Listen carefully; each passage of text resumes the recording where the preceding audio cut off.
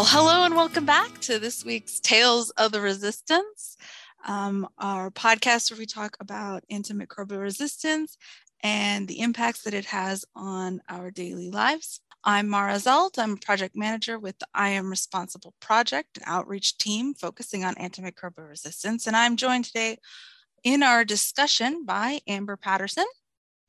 Hi, I'm Amber Patterson. I'm the multimedia graphics designer for the Schmidt Lab. And by Noelle Moire. My name is Noelle Atieno Moire, and I am a recent doctoral graduate from the University of Nebraska in Lincoln with a specialization in environmental engineering from the Civil Environmental Engineering Department.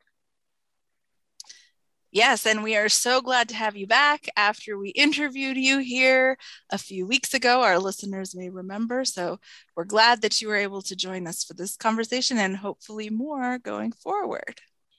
So this week we're going to be continuing our discussion of the book Quarantine Life from Cholera to COVID-19 by Dr. Kari Nixon. We're going to move on now to chapter 4. Titled Wash Your Hands, Sanitation Campaigns Throughout History. And in this chapter, we're talking about the example of a doctor from Austria named Ignaz Semmelweis, who was practicing in the maternity, well, I guess part of the story is that he was practicing across the hospital, but specialization within the maternity wards in the mid-1800s in Vienna. And he sort of identified through observation that there was cross-contamination happening on the hands of doctors who went, at the time, would be both participating in autopsies and in live births. And so he had noticed there was a lot of people dying from what we would know today as sepsis or septic shock, different kinds. And he sort of deduced that that was the reason that was happening and encouraged his fellow doctors to practice hand washing. So it was an early advocate for hand washing. But as the chapter goes on to discuss, his encouragements, or I should say his blandishments, maybe it would be a better word, for his fellows to do hand washing were not well received. And so through this discussion, we learn 3 new lessons. Number 1, we must find common ground or it will find us. Number 2, the political is personal for all of us. And number 3, how you say things matters as much as what you say. So let's go ahead and start with lesson 10. We must find common ground or it will find us. I kind of like how she says it, that if COVID-19 as an infectious disease is not common enough for us all, then the death that comes as a result of it will be, and then we're going to unite in the ground, like in the grave when we are dead, which is a satirical way of saying that we should find a common ground, or the common ground will find us, in that the end of you not protecting yourself, or you refusing to wear a mask, or engaging in debates when the science literally tells you what you're supposed to do, the end result of that to the negative is death. And death is common for us all. And so basically we have to find the common ground when we're still alive in order to save ourselves before the common ground finds us. I don't know if that's a better way to summarize what she says in this very short lesson, but just in itself, I think it is mind-blowing and I mean, just speaks for itself. Yes, it does put into perspective, not just that it would be good for, I mean, I think we hear a lot of times of people calling for, kindness. And I don't want to say that that's like trite or insincere, but, they're calling for, let's all get along, for its own sake, for the sake of what it's like to live in the world. And this is taking it to another level in terms of it's not just because it would be nice. It is, we have to find common ground because it is essential. It's essentially self-preservation. Exactly. Yeah. Exactly. Okay, so the next section is called The Political is Personal for Us All. I think this is the section where she goes and talks about how people were reluctant to wash their hands, not because they thought washing their hands was evil necessarily, but because, you know, people are resistant to change, especially if they're resistant to change that is relevant to their bodies. She talks about how your body and your person is the sort of core of what is personal to you. And that's why people are particularly resistant to, you know, directives related to how they behave physically in the world. And we have to take those lessons. I mean, for us, hand washing seems obvious, but you could apply that same lesson, the resistance that people have to, you know, being told that they have to hand wash as though it implies that they're dirty, or that implies that they are the cause of death and disease, and, you know, and those same lessons could be applied elsewhere as we're sort of discussing not just COVID, but antimicrobial resistance going forward. How do we sort of bridge that gap in terms of encouraging behavioral change that will impact people in their person, you know, keeping that in mind. And I think that leads us to the next.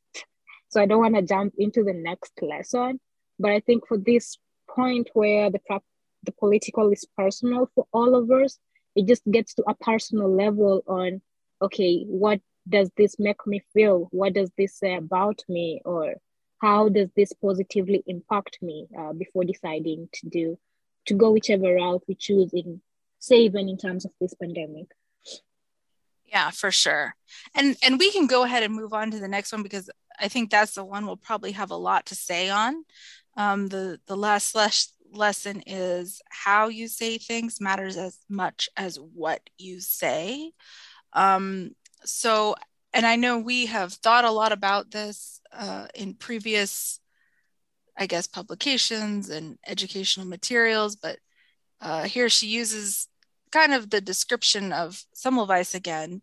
He was quite belligerent with people when he was trying to get them to wash their hands, and it was not effective, you know, even about something small like hand washing. And so we have to take that lesson as, you know, we're trying to, you know, encourage behavioral change with the work that we're doing. Mm-hmm. How we say things matters.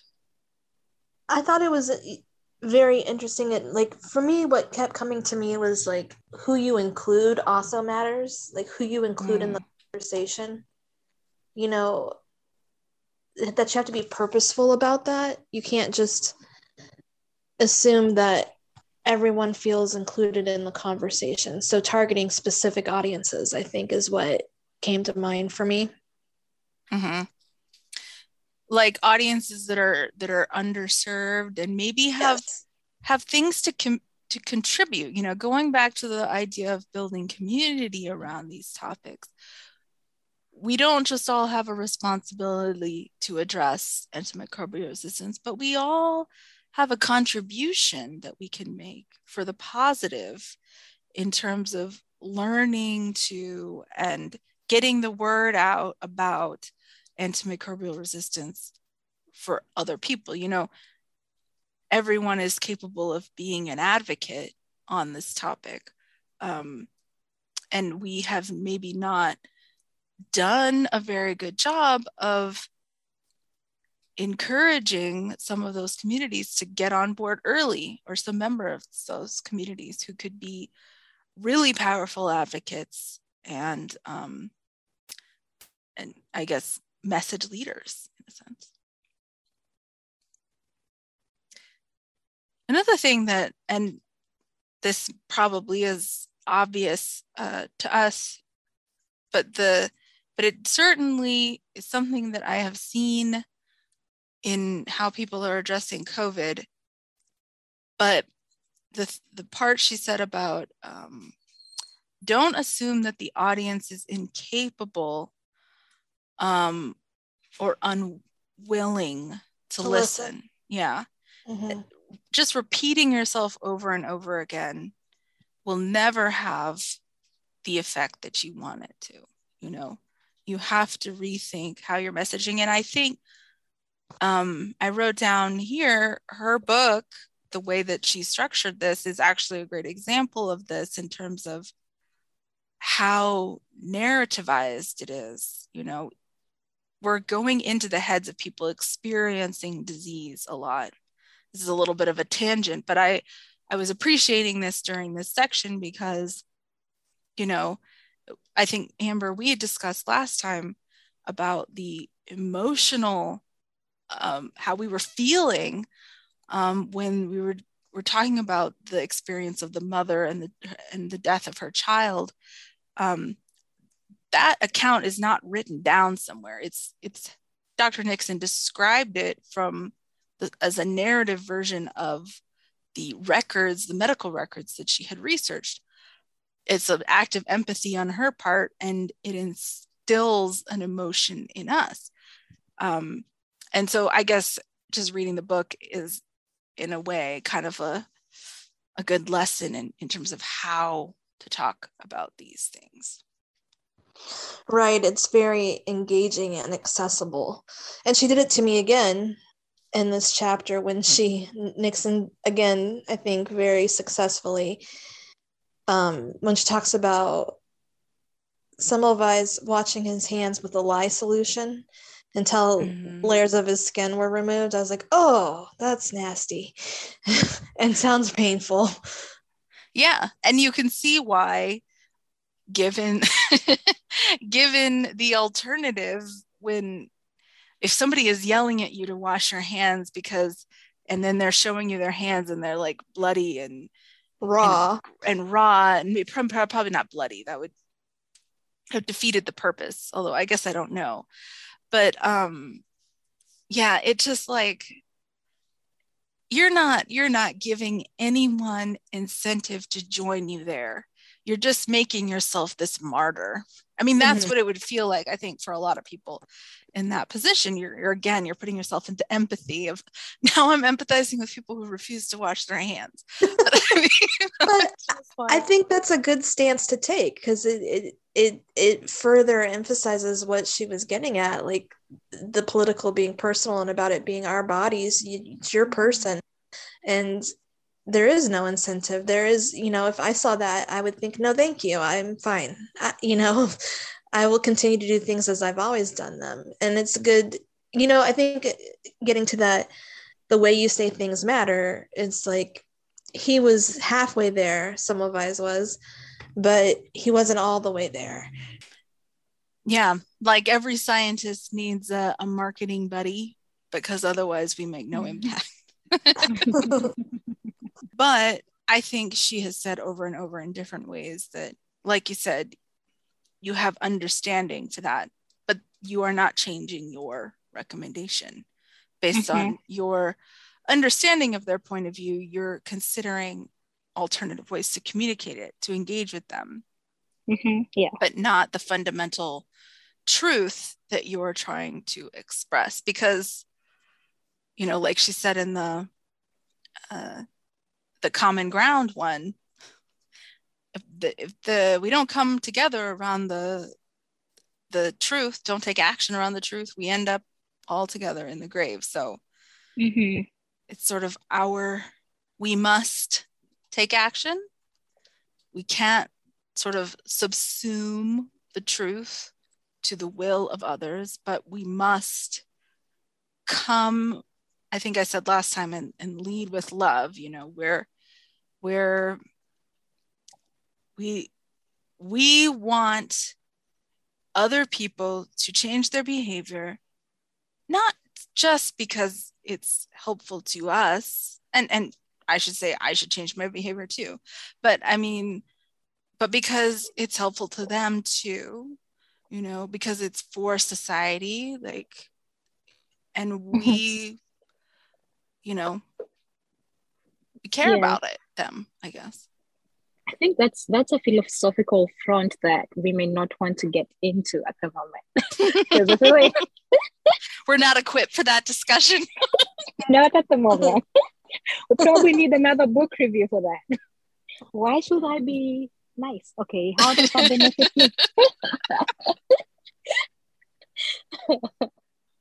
But yeah, those are good points that she does raise, and I like how she sums them up in multiple lessons, which are very, very, very relatable. Yeah. So we've gone over all of the lessons, so we'll wrap up for today's discussion, and we'll be coming back soon with more from Dr. Nixon. There's many more chapters to go, so we'll be looking forward to that. Thank you both for being with us today, and we'll see all the folks online again soon. Thank you. Thank you.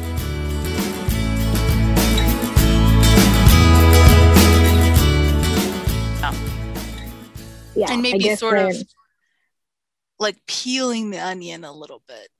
Mm-hmm. Yeah. Or looking at all the different angles of a sculpture. I don't know. My metaphor game is not strong, as we've established previously in this series, but